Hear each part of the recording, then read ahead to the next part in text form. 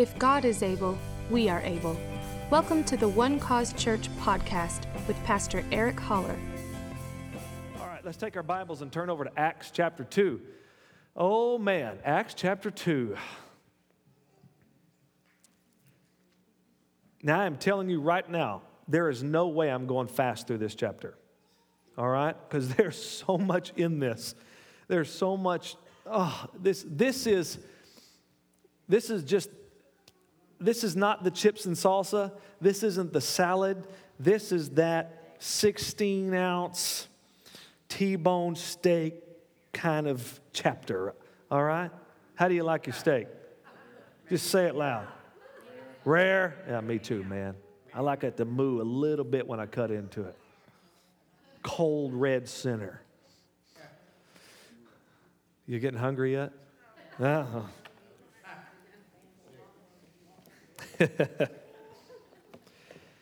We're gonna get into some wonderful things tonight, and I'm so excited about it. Acts chapter 2 and verse 1, when the day of Pentecost had fully come, they were all with one accord in one place. Now, I want us to notice something here, that Jesus did not tell them that the Holy Spirit was coming on Pentecost. He didn't tell them about the specific day. He just said, go and wait for the promise of the Father. All right? So they came, and they were there for their first fruits offering. That's what this was a Jewish feast. And they were there to, now let me just read the definition. If you're following with me on YouVersion, I have some notes here, and I've got this definition in the concordance. Pentecost just means the 50th day. Jesus actually had been with the disciples for 40 days, and then 10 days later, this happened. This is beautiful. It's the second of the three great Jewish feasts celebrated at Jerusalem yearly, the seventh week after the Passover, in grateful recognition of the completed harvest. Now, how timely is that?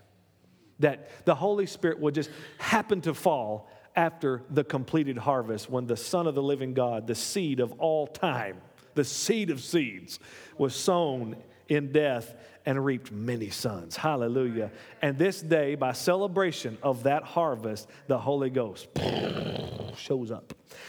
Verse 2, and suddenly there came a sound from heaven as of a rushing mighty wind, and it filled the whole house where they were sitting. I want you to notice this. This is the sound of a rushing mighty wind. Now, I don't know if anybody ever been in a tornado or been very near a tornado?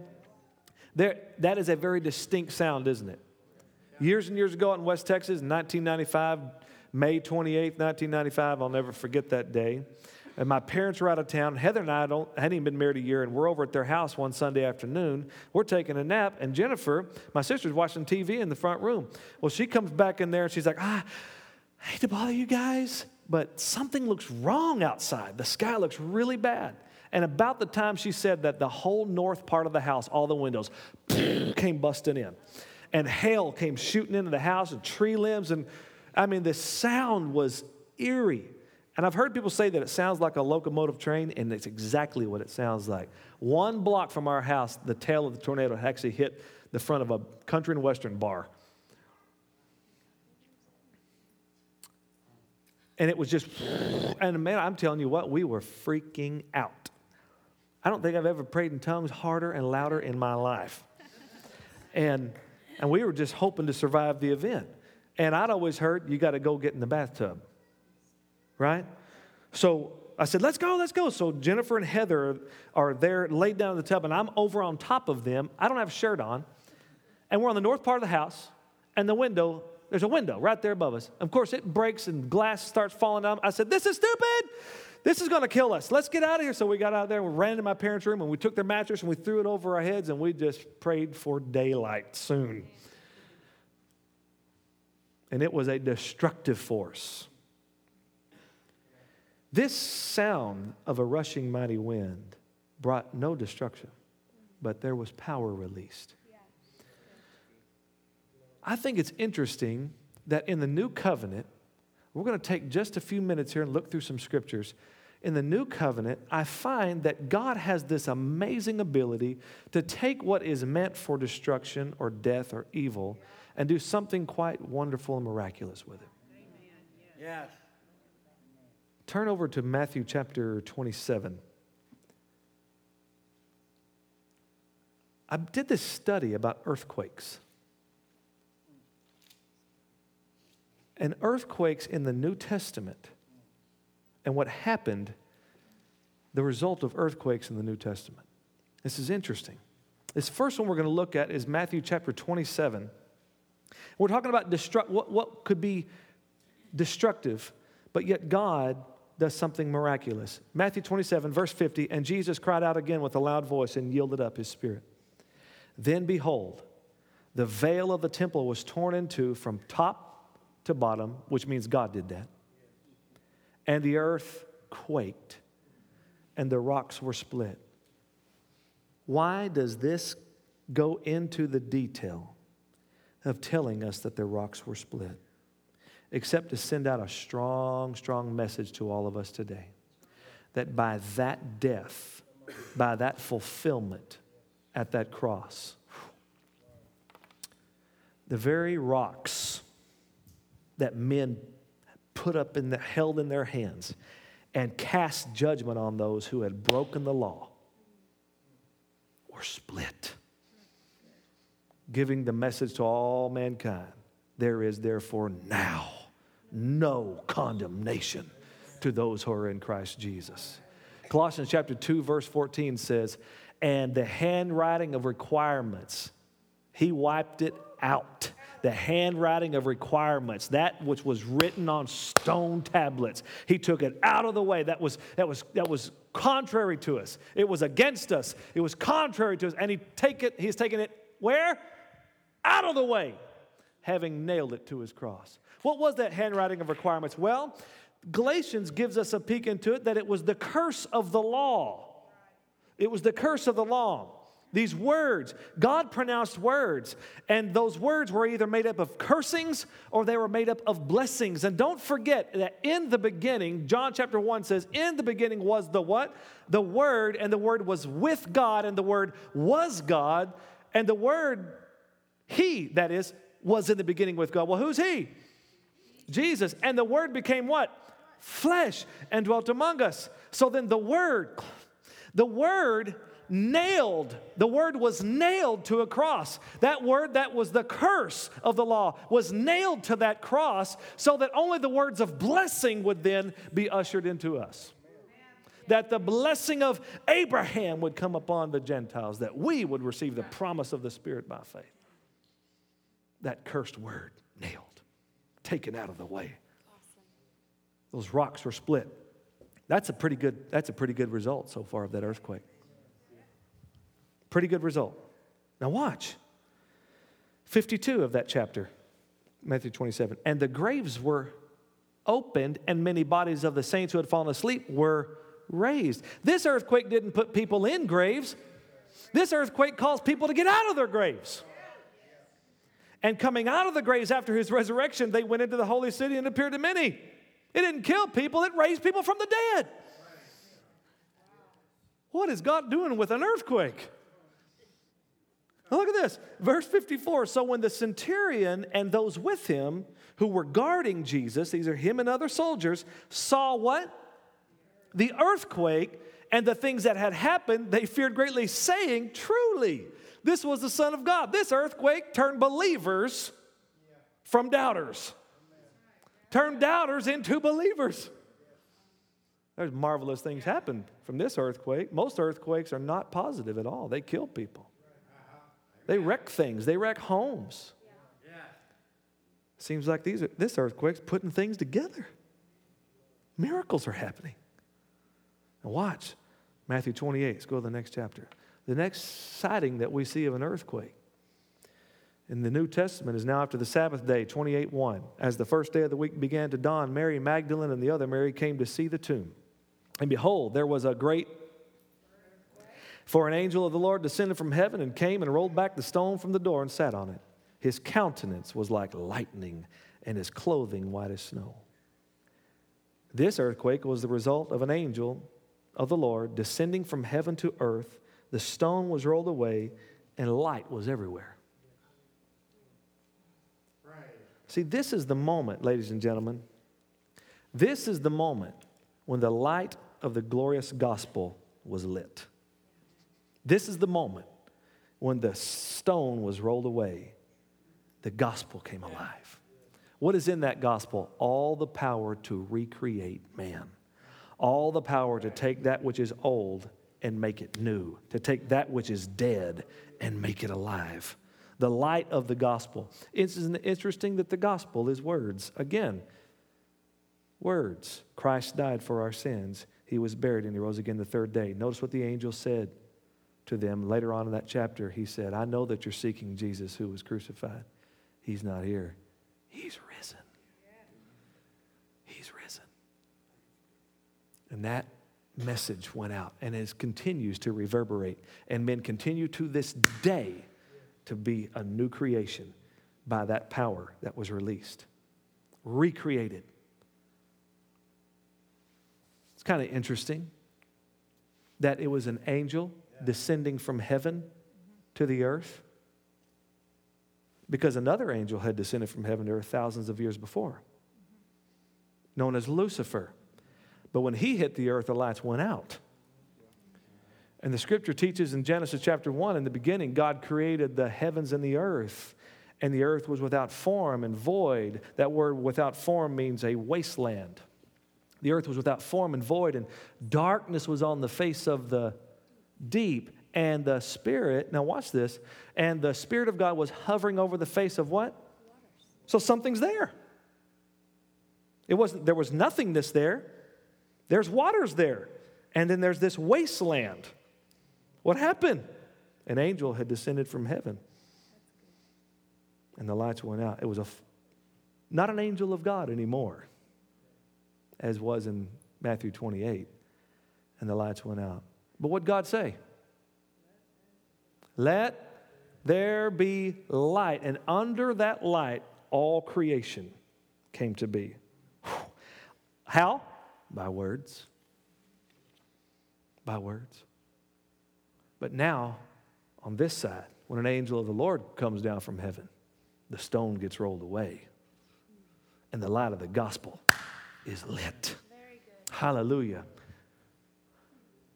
And a man can be created in Christ now. You all right? Yeah. Now, watch. Go to Acts chapter 4 for a moment. Now, this is interesting. So far, this first earthquake at his death, and then the second earthquake at his resurrection. And now, look at Acts chapter 4. And when they had prayed, the place where they were assembled together was shaken. The building was shaken. And they were all filled with the Holy Spirit, and they spoke the word of God with boldness. This earthquake made a whole bunch of preachers, bold preachers.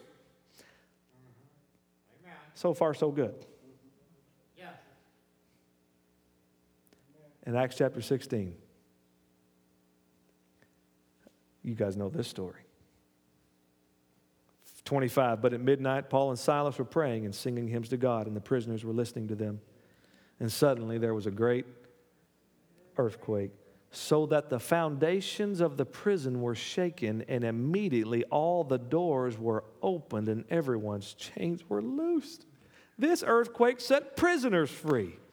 This earthquake resulted in a man who was about to take his own life for fear of his life because of the prisoners being set free. And Paul arresting him, saying, no, don't do no harm to yourself. Everybody's here. And the man came to them and said, what must I do to be saved? And Paul said, you and all your house are going to be saved. And sure enough, the man and all of his house got saved. Earthquake. And all of these seem to be ordained of God. But when God's behind it, life is happening. Miracles are happening. People are being set free. How dare we accuse God of earthquakes that bring destruction? When we see biblical earthquakes that happen by God, only good things happen. I think he's shown us the contrast. The scripture teaches us that the world is groaning for the sons of... This earth is in turmoil, according to Romans 8. This earth is in travail, waiting for the revealing of the sons of God. In the end time, there are going to be earthquakes in various places, but the end is not yet. But only those that we see that are God ordained, only good things come from them. That shows us the difference Jesus made, ladies and gentlemen. That's the difference Jesus made. Let us never forget the difference that he made for us. That curse was really broken at that cross.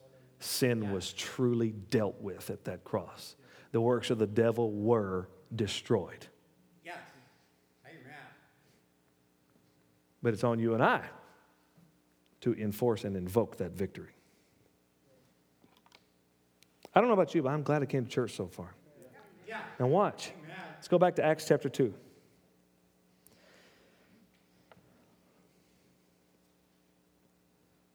I want you to notice here that it says that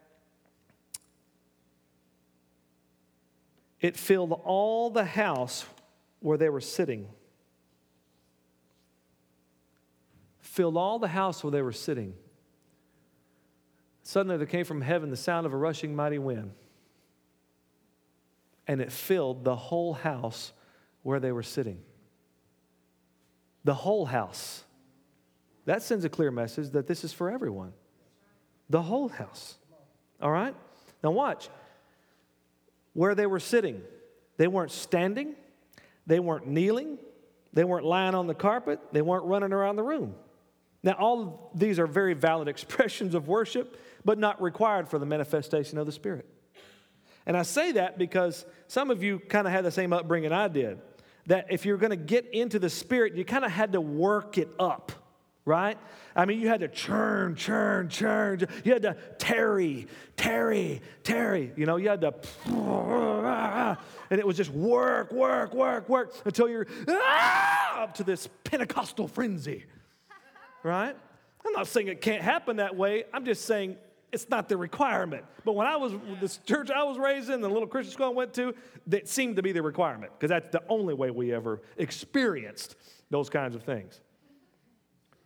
That little school I went to where they were so bound up, bless their hearts. No makeup. You're bound up if you can't wear makeup. Long, didn't cut any of their hair. You're going to hell for everything. I can remember as a kid being so scared because all I ever heard was, you go to hell for that. Don't do that, you go to hell. Do that, you go to hell. Don't do that, you go to hell. And I was like, boy, I'm just hoping to have a good day today. To do nothing that would send me to hell. That was all it was about. Going to hell.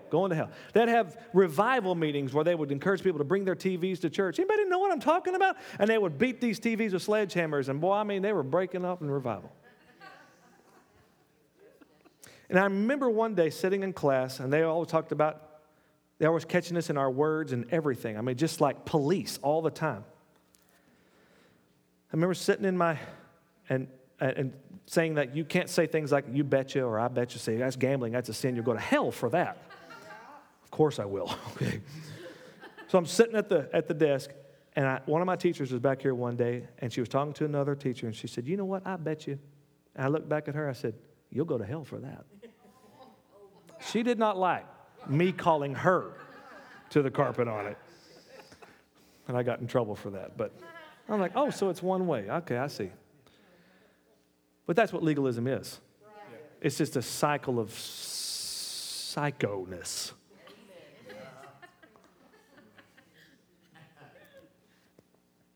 Nobody can live up to it.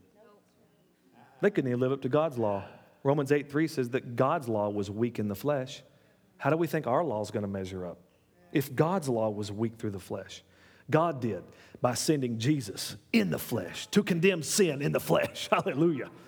We needed Jesus. We didn't need more rules. Amen. Where was I?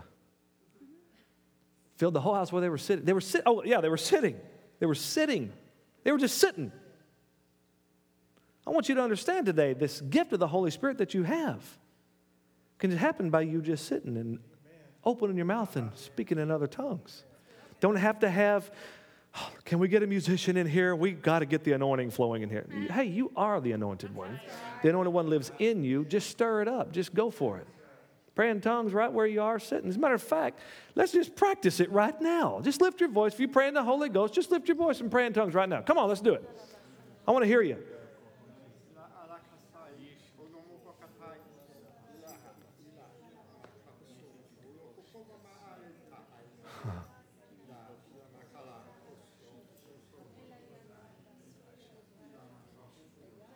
All right.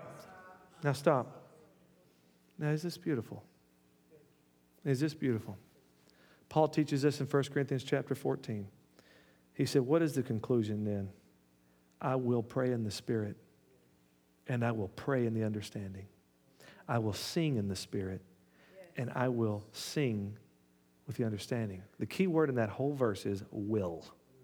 I will do it. My will is enforced. My will is in that. God's not coming down, grab my tongue going, because that's the kind of things, those are the kind of experiences I'm telling you that I was taught that God's going to come and take over your body, right? That's a scary thought. Because God's not going to, He is not going to force Himself to break His own rule of free will. Paul said, I will pray in the Spirit. I will pray with the understanding. I love this. This is beautiful. God's given you this gift. This is for you to use. Verse 3, then there appeared to them divided tongues as of fire, and one sat upon each of them. Wow. That would have been awesome to see that. Divided tongues as of fire, set upon each. And everybody had a little flame on top of their head. So there's this sound of a rushing mighty wind, and there's this divided tongue as of fire setting upon each of those. And they were all filled, watch this, with the Holy Spirit and began to speak with other tongues. They were all filled with the Holy Spirit and began to speak with other tongues as the Spirit gave them utterance. How do you know someone's filled with the Spirit? How can you know someone's filled with the Spirit? Because they smile a lot? Because they're real positive? How can you know? Well, this says they were all filled with the Spirit and began to speak with other tongues. Peter, remember in Cornelius' house, remember he's preaching the gospel. Whoever believes on him will receive remission of sins. And it says, and while Peter yet spoke these words, the Holy Spirit fell on those who heard the word. And they, what? And Peter and them were all astonished at what they were hearing because they heard them speak with tongues. Right? So Peter later on is talking about this to the Jews, and he's explained it to them. He said the Holy Spirit fell on them just like He did on us in the beginning, which here's the beginning, Acts chapter 2. That's the only way Peter knew that they got filled with the Holy Spirit, because he heard them speak with tongues. Because in Cornelius' house, there's no mention of a sound of a rushing mighty wind, and there's no mention of divided tongues as a fire. The only similarity to Acts chapter 2 and Acts chapter 10 is they spoke with tongues. They were filled with the Spirit, and Peter knew that they were filled with the Holy Ghost because he heard them speak with tongues. Now, ladies and gentlemen, if Peter doesn't know that you're filled with the Spirit until he hears you speak in tongues, then you don't know.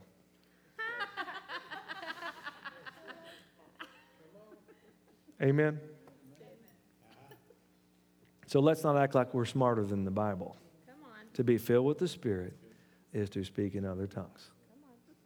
Now, I'm not saying that means that you're not saved, that if you don't speak in tongues. But I'm saying if you do speak in tongues, that means you are saved. Let me say that again. Y'all need to hear that again?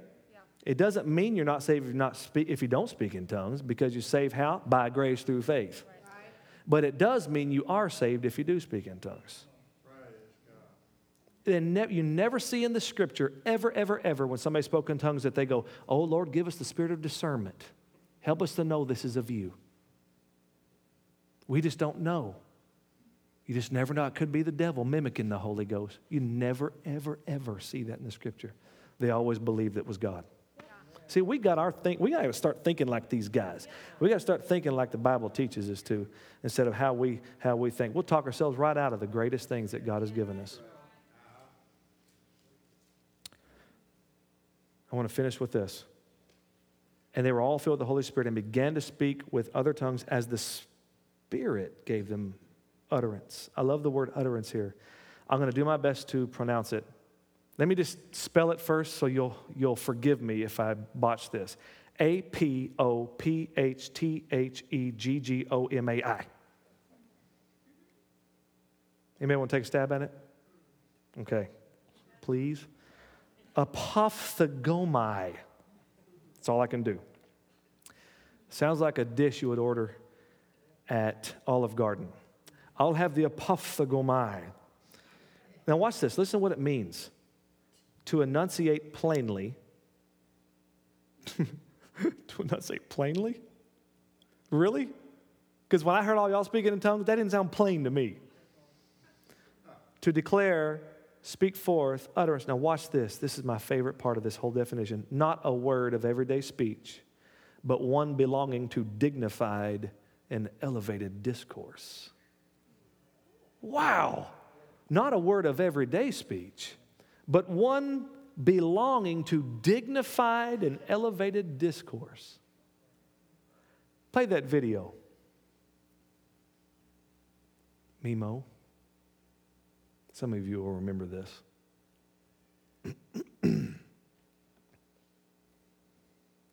One belonging to dignified and elevated discourse.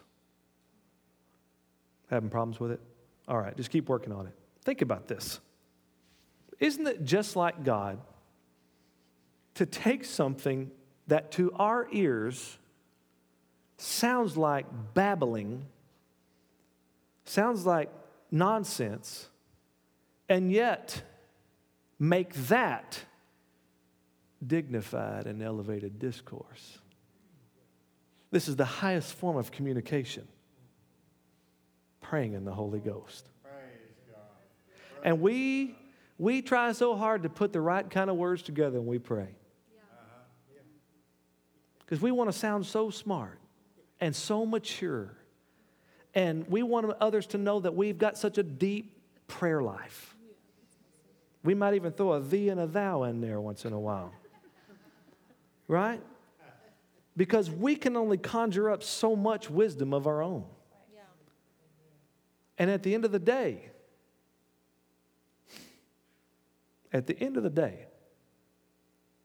it ain't anywhere close to dignified and elevated discourse. Boy, howdy. Now, God either has a big time sense of humor, or He knows, or His thoughts are higher than our thoughts, and His ways are higher than our ways. And I kind of think A and B are together on that. I think both things are true. We got it yet?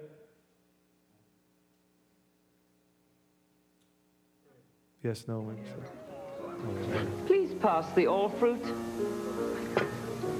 Pass the Polana all fruit. Pass the Polana all fruit. not working. Would you please pass the jelly? All right. Never mind. You guys remember that commercial? When they had that fruit preserve? They called it all fruit. And they're all passing around this all, please pass the all fruit. Please pass. And there's Gomer Pyle basically saying, would you please pass the jelly? Right? Somebody's not talking like everybody else, right? Well, this is kind of how you look if all you ever do is pray in your own understanding. All right? When God has a higher language, an elevated discourse, dignified speech. And it don't have to make sense to you. All you have to do is trust God in this deal. The Spirit, when you do this, when you pray in the Spirit, this Bible says you speak mysteries. Glory to God. Bless you. He who prays in tongues prays to God and not to men. He who prays in tongues edifies himself. Jude says, building yourself up on your most holy faith, praying in the Holy Spirit. Keep yourselves in the love of God. All right. So, there's no higher speech that you could ever utter from your mouth than that which is uttered by the Holy Ghost. Spend time doing it. Spend time. develop a strong habit, a daily habit of praying in other tongues. Give yourself to it. Because here's the thing. God is depending on you to get things done on the earth. That's why you're here. He's partnered with you. He is depending on his people to get things done. And the greatest submission to him in that is to simply let his Spirit do the talking. That's good. So that you can know the will of God. You can know the will of God when you pray in the Spirit. Romans chapter 8 says that he makes intercession for the saints according to the will of God. And you know verse 28, and we know all things work together for good to those who love God and called according to his purpose. That's right. All right? Does this help you tonight? Yeah. So do it. Remember Paul said, I thank my God I speak in tongues more than you all. How can he possibly know that unless he's always doing it? And I have a feeling that's very much related to the kind of revelation he got to pen the Word of God by what he was receiving in the Spirit. The wisdom of God. Yeah. Amen. Right. Let's stand together. Told you we wouldn't get terribly far in this. We made it to verse 4. And we still got some more things there to even cover, but let's lift our hands to heaven. Hallelujah. Lord, we love you tonight. We thank you. Thank you for the wonderful gift of the Holy Spirit. We thank you for the person of the Holy Spirit who is our guarantee, who is our seal. Hallelujah. Father, we thank you that this comforter that you sent to us is one who guides us into all truth, who is there to reveal to us the things that have been freely given to us by God. We thank you for the anointing of the Holy Ghost that is upon us, God, that where we go as temples of the Holy Spirit. We are the abiding place, the dwelling place of the Spirit of the living God. Oh God, that Spirit will be in us like a rushing mighty river. Lord, that it will flow out of our belly, rivers of living water, Father God, so that wherever we go, we cannot help but be witnesses to our Savior. We cannot help but be witnesses of the gospel of the Lord Jesus Christ. We cannot help but be conduits of your power, God, to be released to us and through us into the lives of others, God. Hallelujah. God, help us, God, to remember to stir these things up, God. Help us, Father God, to understand that the world needs what only God has. Hallelujah. You are the answer for every man. God, help us, Lord, to flow in the words of wisdom, words of knowledge, to prophesy, Father God. Lord, for discerning of spirits, Father, I thank you that your people walk, God, by the Spirit. If we live in the Spirit, let us also walk in the Spirit, Father, that we will be people who are connected so much to the Spirit of God. Lord, that it would be our zeal, it would be our passion, it would be the thing that we hunger for, God, to be used by God for your glory, God, to walk in the Spirit. Thank you, God, that everyone here tonight, God, is truly blessed of God because Jesus Christ took the curse out of the way. The curse of sin is broken. Here we are in this beautiful dispensation, this day of grace.